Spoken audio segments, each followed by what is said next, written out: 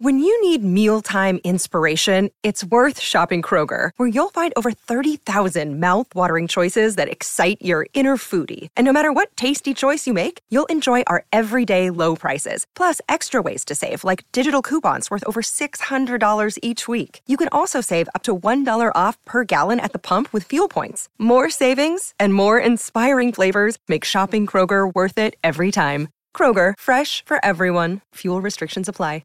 Another day is here, and you're ready for it. What to wear? Check. Breakfast, lunch, and dinner? Check. Planning for what's next and how to save for it? That's where Bank of America can help. For your financial to-dos, Bank of America has experts ready to help get you closer to your goals. Get started at one of our local financial centers or 24/7 in our mobile banking app. Find a location near you at bankofamerica.com/talktous. What would you like the power to do? Mobile banking requires downloading the app and is only available for select devices. Message and data rates may apply. Bank of America N.A., member FDIC.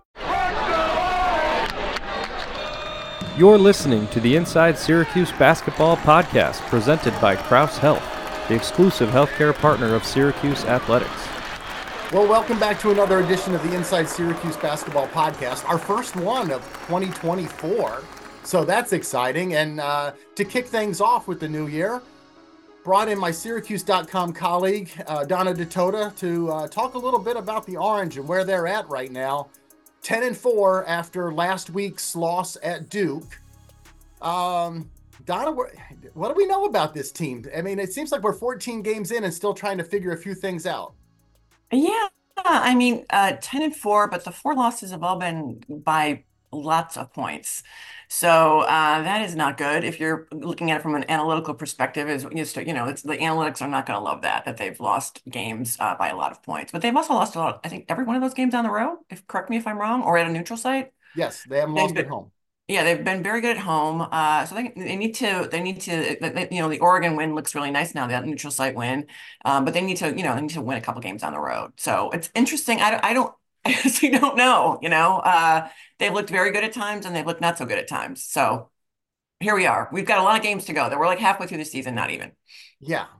After that game at Duke, and like you said, it was another, not only a loss, but all these losses to Tennessee, Gonzaga, Virginia, now Duke, they're coming by like an average of 18, 19 points a game. The one at Duke was a 20-point loss.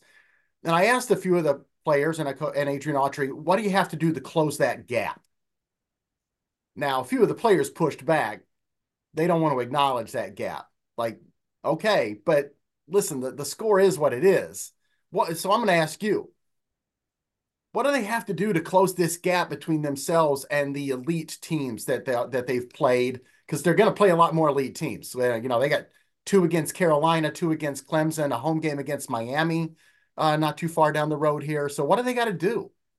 Well, one of the things is they can't turn it over. I mean, the turnovers killed them in the second half of that Duke game. I think that's one of the things. I think they need to find some consistent shooters. Because when you get down in a game by 8 or 10, something like that, you need some guys who can make some threes. I mean, it would be helpful anyway. They really haven't had anybody who's been banging it down from the 3-point line. And I think that would help too, if they could get a score from the 3-point line. I think they could be a little, I don't know how you say this nicely, but they could be a little more focused on the game and a little less focused on the officiating as the game starts going the way of the other team at this point. A lot of that is, I think you just need to be a little bit more mature in those situations. And a lot of it, I think, is you get a little frustrated. You get down, you think you got fouled, and, you want to, petition the referee to say, like, hey, I just got fouled. But in the meantime, the other guy's going down the other side of the court and they're scoring.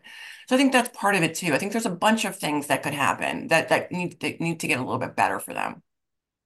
You mentioned the 3-point shooting, and the 2 guys I think that we all thought coming into the season were going to be their top 3-point shooters, both in terms of volume and probably percentage too, Justin Taylor and Chris Bell. They've both been struggling lately. Now, I think they're 2 very different types of players, 2 very different types of shooters. So maybe we got to take them separate of each other. But let's talk about Chris and Justin and what can be done to get those guys on track from 3-point range. And if you can get those guys going, I think you eliminate, you solve a big problem here. Yeah, I mean, I think they could probably screen for them a little bit better. They're not getting a lot of easy, clean looks from the 3-point line. Most of their threes are contested. Guys, everybody gets paid in this business, right? I mean, coaches get paid and they get paid to say, here are their two shooters, guys on my team. Like when they catch the ball, get up on them. And so I think if they could get freed a little bit better, if they could free them a little bit better for shots that are a little easier, a little cleaner, if they could get something in transition, that's helpful too. I both of those guys take a little bit of a longer time to load it and shoot it. Mhm. So they need a little time and space.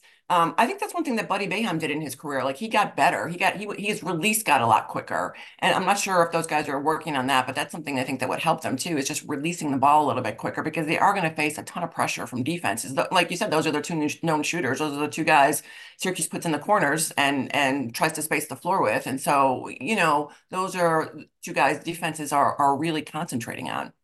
You make a good point there about Buddy Boeheim developing a quicker release. Joe Girard, I think, came to Syracuse with a really quick release. He I was think he had guarded to, so much. well, Yeah. he had to develop it in high school because he Yeah. was guarded by like five guys in high school Right. and was still going to shoot. Buddy, he had to develop it, and he did. He Uh, did. I've been a little surprised that Justin Taylor hasn't been able to find a little bit more time, considering usually he's being guarded by the other team's power forward.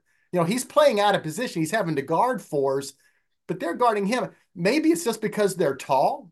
Yeah. They're maybe They're you bigger, can't get as stronger much guys. room. They're 6'8", 6'9". He's 6'6".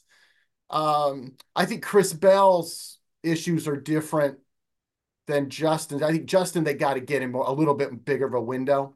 I agree with you on that. But Chris, I think he's in his head.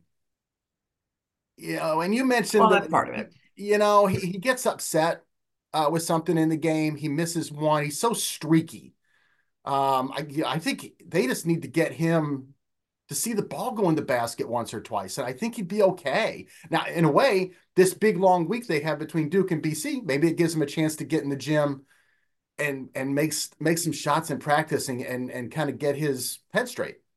Yeah. I mean, that's what this week is probably going to be for, right? They're going to have him. He's going to take a lot. He's going to get a lot of reps from the 3-point line. Justin's going to get a lot of reps. Everybody's going to get a lot of reps from the 3-point line. Because the thing about it too is only having two guys is not helpful. You need to have more guys who can shoot it and more guys who can make them. So I'm assuming that they're taking a lot of threes and trying to make a lot of threes during this week between games. You know, let's accentuate the positive for a minute here. The bench, especially the top three guys off the bench, Quadir Copeland, Malik Brown, and Benny Williams, have really been playing well lately. Even against Duke, Malik Brown had a career high 26. Quadir had his good and bad points in that game. We know about the turnovers, but he was still providing energy.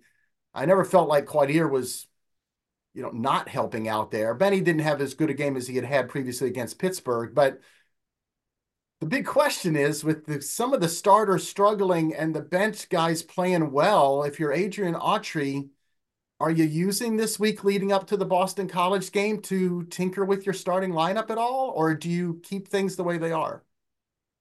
Malik Brown's playing something like 32 minutes a game, 32, 33 minutes a game. He's playing a lot more than Naheem is. I would venture that the last few games, Quadir's playing more than Chris. Um, I don't. I don't know. I don't see like tinkering with the starting lineup as being the problem now because it's not like it's 10-0 in the first 10 minutes of the game and they're getting up to these terrible starts. Right. And all those guys are playing a lot. I don't know that that's the answer. And because I also believe like, okay, say you start Malik, then what does Naheem give you off the bench? What is he going to give you that Malik didn't give you off the bench? Maybe he'll block a couple of shots. What else did he give you besides that? Maybe they throw him a couple of lobs. But what else does he give you? Especially given the way college basketball is formulated these days, there's not a lot of pure post players. Right. So I don't know. I kind of like those guys coming off the bench. It reminds me of, now granted, this is a much better team when Dion came off the bench for Syracuse all those years ago. And people were saying, why doesn't he start? Why doesn't he start? Well, he's been pretty good off the bench. Like these guys have been good off the bench. Another thing to consider too is, there are some guys who might be affected if they have to come off the bench. They might play differently if they have to come off the bench. I don't think anybody's going to argue that Malik Brown is upset that he's not starting. Like he's No, coming in, he's he's fine. playing hard, he's playing well. He's not going to be a guy who's complaining because he's not starting. Not that I'm saying any of those other guys who are starting would come out of the starting lineup would be complaining that they weren't starting, but it seems like it's working pretty well. And sometimes you have to, as a coach, sort of massage egos a little bit, and you have to understand the player that you have and understand what would happen if you took this player out of the starting lineup, or if you put a different guy who was coming off the bench into the starting lineup. Like, what does that mean from a whole bunch of different perspectives? Yeah, I like having energy off the bench. I agree with you, especially with the Naheem Malik dynamic. Another part of that dynamic too is, early in the game, you're aware of this. You were a power forward, I think, in college. The referees in the beginning minutes, they set the tone, right? And it's so easy for a big to get a cheap foul in those first 4 or 5 minutes of the game when you're setting the tone. And it could be on any, pushing in the block or an illegal screen. And I'm like, you know what? Let Naheem take that foul. Let him go out there against the Armando Baycots of the world. And maybe if you lob it into Naheem, you actually draw a foul on the other team's big. Yay, that's a great thing. I don't want Malik Brown to pick up that cheapy first 4 minutes set the tone foul, because he is already leading the team, I think. He was earlier in the week, in fouls committed per 40 minutes. Well, and I would say part of that is because guards are getting beaten off the dribble, and he has to help. Yeah. I don't think, and he's a pretty risk reward kind of defender too. He tries to poke away the balls a lot. He tries to steal balls a lot. And he's also, he's a little undersized at that position. He has to do a lot, especially if he's going to like when they play Clemson, he's going to have to guard PJ Hall on the perimeter. Baycott is interesting because I think Baycott is a situation where Naheem would be effective for. He's a low post guy for the most part. I mean, you watch North Carolina more than I do, but he's not going to go out and shoot a three. And so Naheem, that's a game. I think these are sort of game by game situations. I think that's a game when Naheem could be effective in that game. Yeah, we'll have to see. Some of the other guys, I've talked to a couple of the bench guys, they seem to be relishing the role. When they're getting attention as a group, the subs and all this stuff. And sometimes I don't want to mess with a kid's head by moving him into the starting lineup. Yeah, I mean, it's going well. It's going well to those guys coming off the bench. And like I said, it's not like they're getting into a 10-0 hole or something in these games. So I don't see it. I don't, they have been, they're 10-4. Let's face it, the games that they have lost have been against teams that during that game or on those days, and maybe, 70 out of 100 times are better than Syracuse at this point, right? I mean, Gonzaga's having a little bit of a free fall right now. They haven't really beaten a good team, but Virginia lost at Notre Dame, but these kinds of things happen. But I think if you were to, these teams that they've lost to at this point are arguably better, and so do you really want to tinker with a lineup where, you've beaten teams that you should beat, and you've lost a couple teams that maybe are just a little bit better than you right now? It seems like I didn't think I would say this about this team coming into the season, because I thought with the man-to-man defense, we were going to be talking a lot about defense, and it was going to be the key to a lot of games. And really, it seems like it's offense that's the key for this team. And the losses, they can't score. And granted, we're talking about teams that play great defense, like Virginia, Tennessee, even Duke. Duke's a good defensive team, yeah. Yeah, and they can't score. I think the 4 losses, they haven't scored more than 66 points. Meanwhile, in the 10 wins, they're scoring 79 or more every night out. And is it just the level of competition, or is something else going on here where, what are teams doing to keep Syracuse from scoring? Because it seems to be pretty obvious at this point, Syracuse needs to score to win. Yeah, I mean, Syracuse gets a lot of points though in transition. I mean, when they've won games, they've scored a lot of transition points. And Duke's a team that does not turn it over. They don't turn it over. I don't have a great memory of Virginia. Neither does Virginia, right? I don't have a great memory of Gonzaga or of Tennessee of those two games, but they get Syracuse gets a lot of points in transition, and Duke was not going to let them get transition points. And good teams won't. I mean, good teams they're going to say we don't need an offensive rebound at this point. We're going to go back and try to guard you and don't let you get back in transition. And also, Duke didn't turn it over. And I wrote about it. We talked about the live ball turnovers. That's where they crushed Syracuse in that game. I think Syracuse does score a lot of points from their defense. I think their defense has actually been pretty good. I I mean, do it too. was not very good at all in the second half of the Duke game, but like I said, a lot of that was turnovers and a lot of that was transition defense. And it's sometimes it's just depending upon where guys end up on the court during an offensive possession. It's sometimes hard to get guys to rotate back. It's a whole big thing that could happen. But their offense has been in those games, I think, not as good because they're not getting a ton of transition points, and they haven't shot it well in those games. I think you're exactly right. When they can't turn people over, get the live ball turnovers, and that augments an offense that sometimes can Can get a little stagnate in the half stagnant court. in the half, yeah, Yeah, stagnant in the half court. yeah, How many times have we said that? We'll see where they go. Now, the interesting stretch coming up here. You've had this week off. They're in the middle of this of a week because they had basically a bye over the weekend. right. Got to get ready for I think, a deceptively tough Boston I College do team. too. And then they go on the road for two more, Carolina and Pitt back to back. I think this is a critical stretch for this team. First of all, you have to make sure you protect your home floor, right? Yeah. And Yes. eventually, I mean, I think Boston College, people have remember them at the Boston College of old where teams were beating them by 20, but that's not the case this year. They have a very, very good post player. I would argue, aside from PJ Hall, maybe the second best post player, although, I know you're going to bring up Baycott, but I mean, in terms of the versatility, the way that these guys can play, he's very good. And it'll be interesting to see how Syracuse tries to guard him. And their guards are pretty good. They've got a bunch of smallish types of like guards and forwards and wings and they can get out a little bit and they can shoot it a little bit. And I think that they're pretty good. I thought they were pretty good last year, and I think they're better this year. Going down to North Carolina is going to be tough. Baycott's going to be an interesting problem. I don't know how they're going to guard him, but aside from him is RJ Davis is playing great. They just are having a very good year this year, and they're playing at home, and they're very good at home.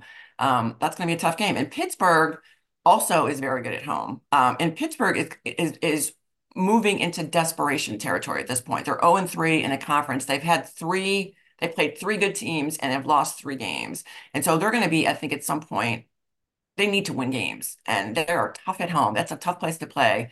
Yeah, I think Syracuse has to win a couple of these games. yeah, that Pittsburgh team also is going to be a little motivated because they've lost up here Yeah, at Syracuse. that's right. You mentioned, and I think by the time this podcast gets published, they'll have played another game over the weekend. But at 0-3 right now in the league, but home losses to Clemson and Carolina and a road Yeah, loss at Syracuse. it's tough. They're not.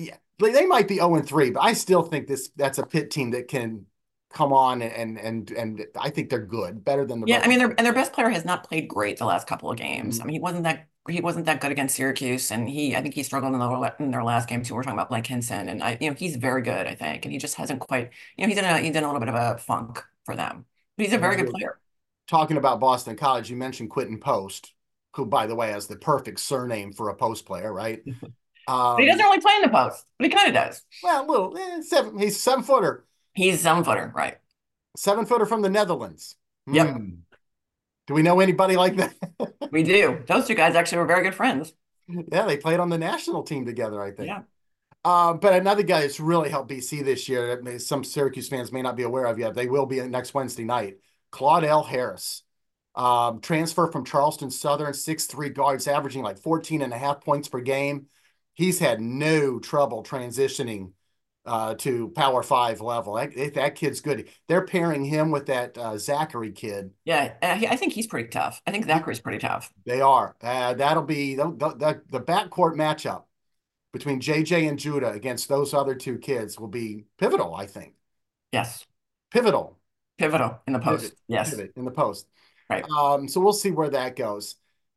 Um, you know, as they look ahead here, Syracuse has had this long quad one win drought. Yeah. It's going on 2 years now. Yeah. No shame in it, like on the surface, it's like, okay, you're losing to good teams. We get it. But this team that still has, I think, a chance at an NCAA tournament bid, if they can get one or two quad one wins, where do they get them?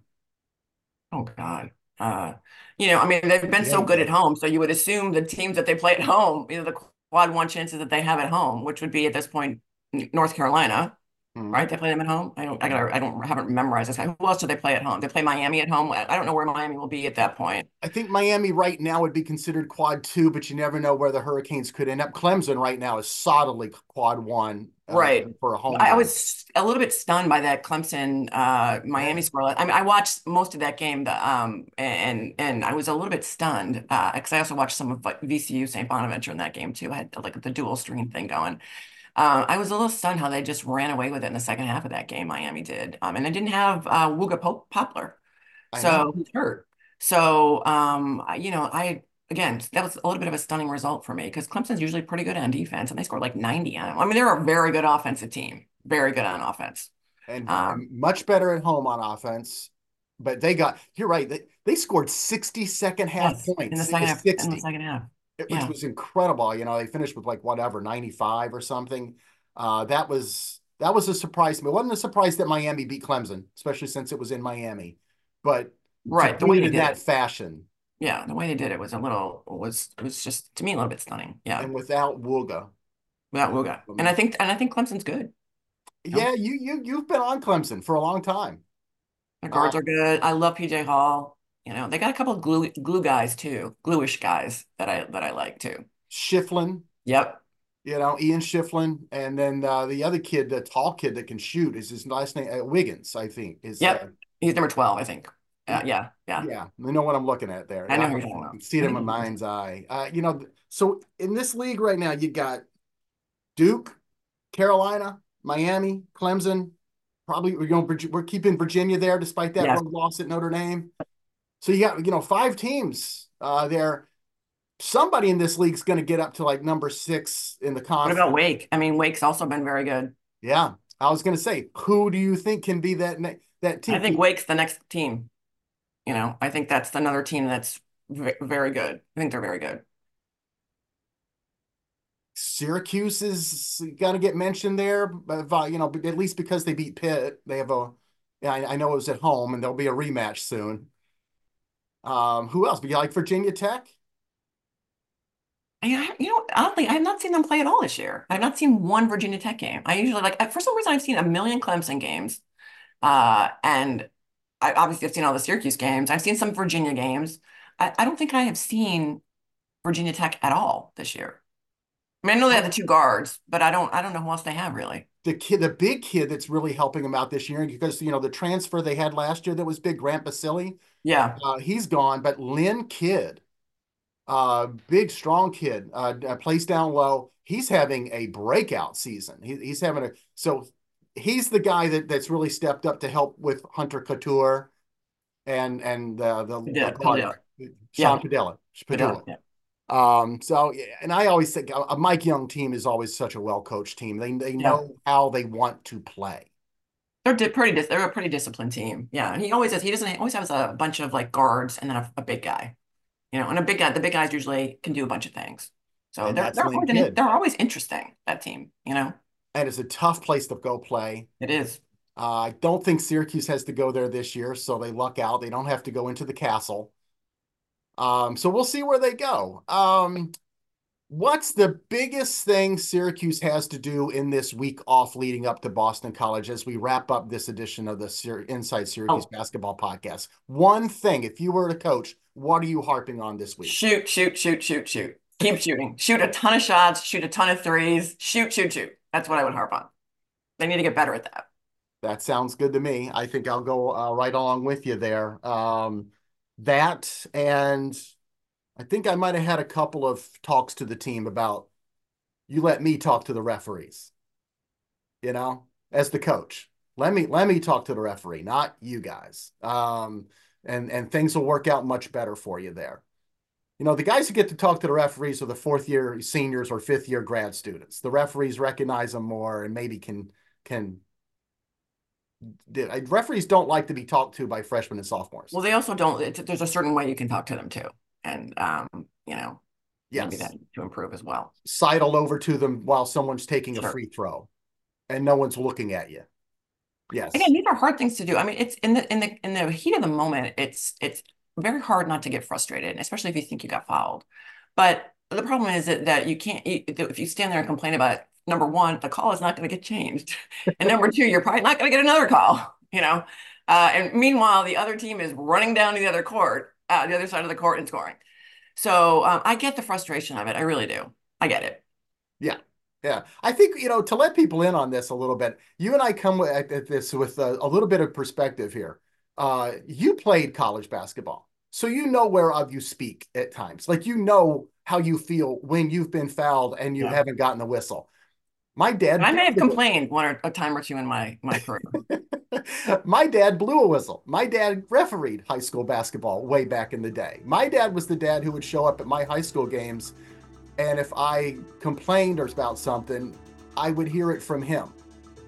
Like, instead of my dad yelling at the referee, my dad would yell at me. So you learn, right?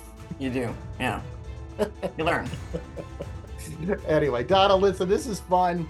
We'll talk again real soon, and look for all of Donna's stuff coming out this week on Syracuse.com as we get ready for Syracuse's next game against Boston College on Wednesday at the JMA Wireless Dome. And we're going to be wildly rested because we have an entire weekend off. I'm so excited about it. Exactly right. For Donna DeToda, I'm Mike Waters. We'll see you here again next time. Join us next time for the Inside Syracuse Basketball Podcast, presented by Crouse Health, the exclusive healthcare partner for Syracuse Athletics.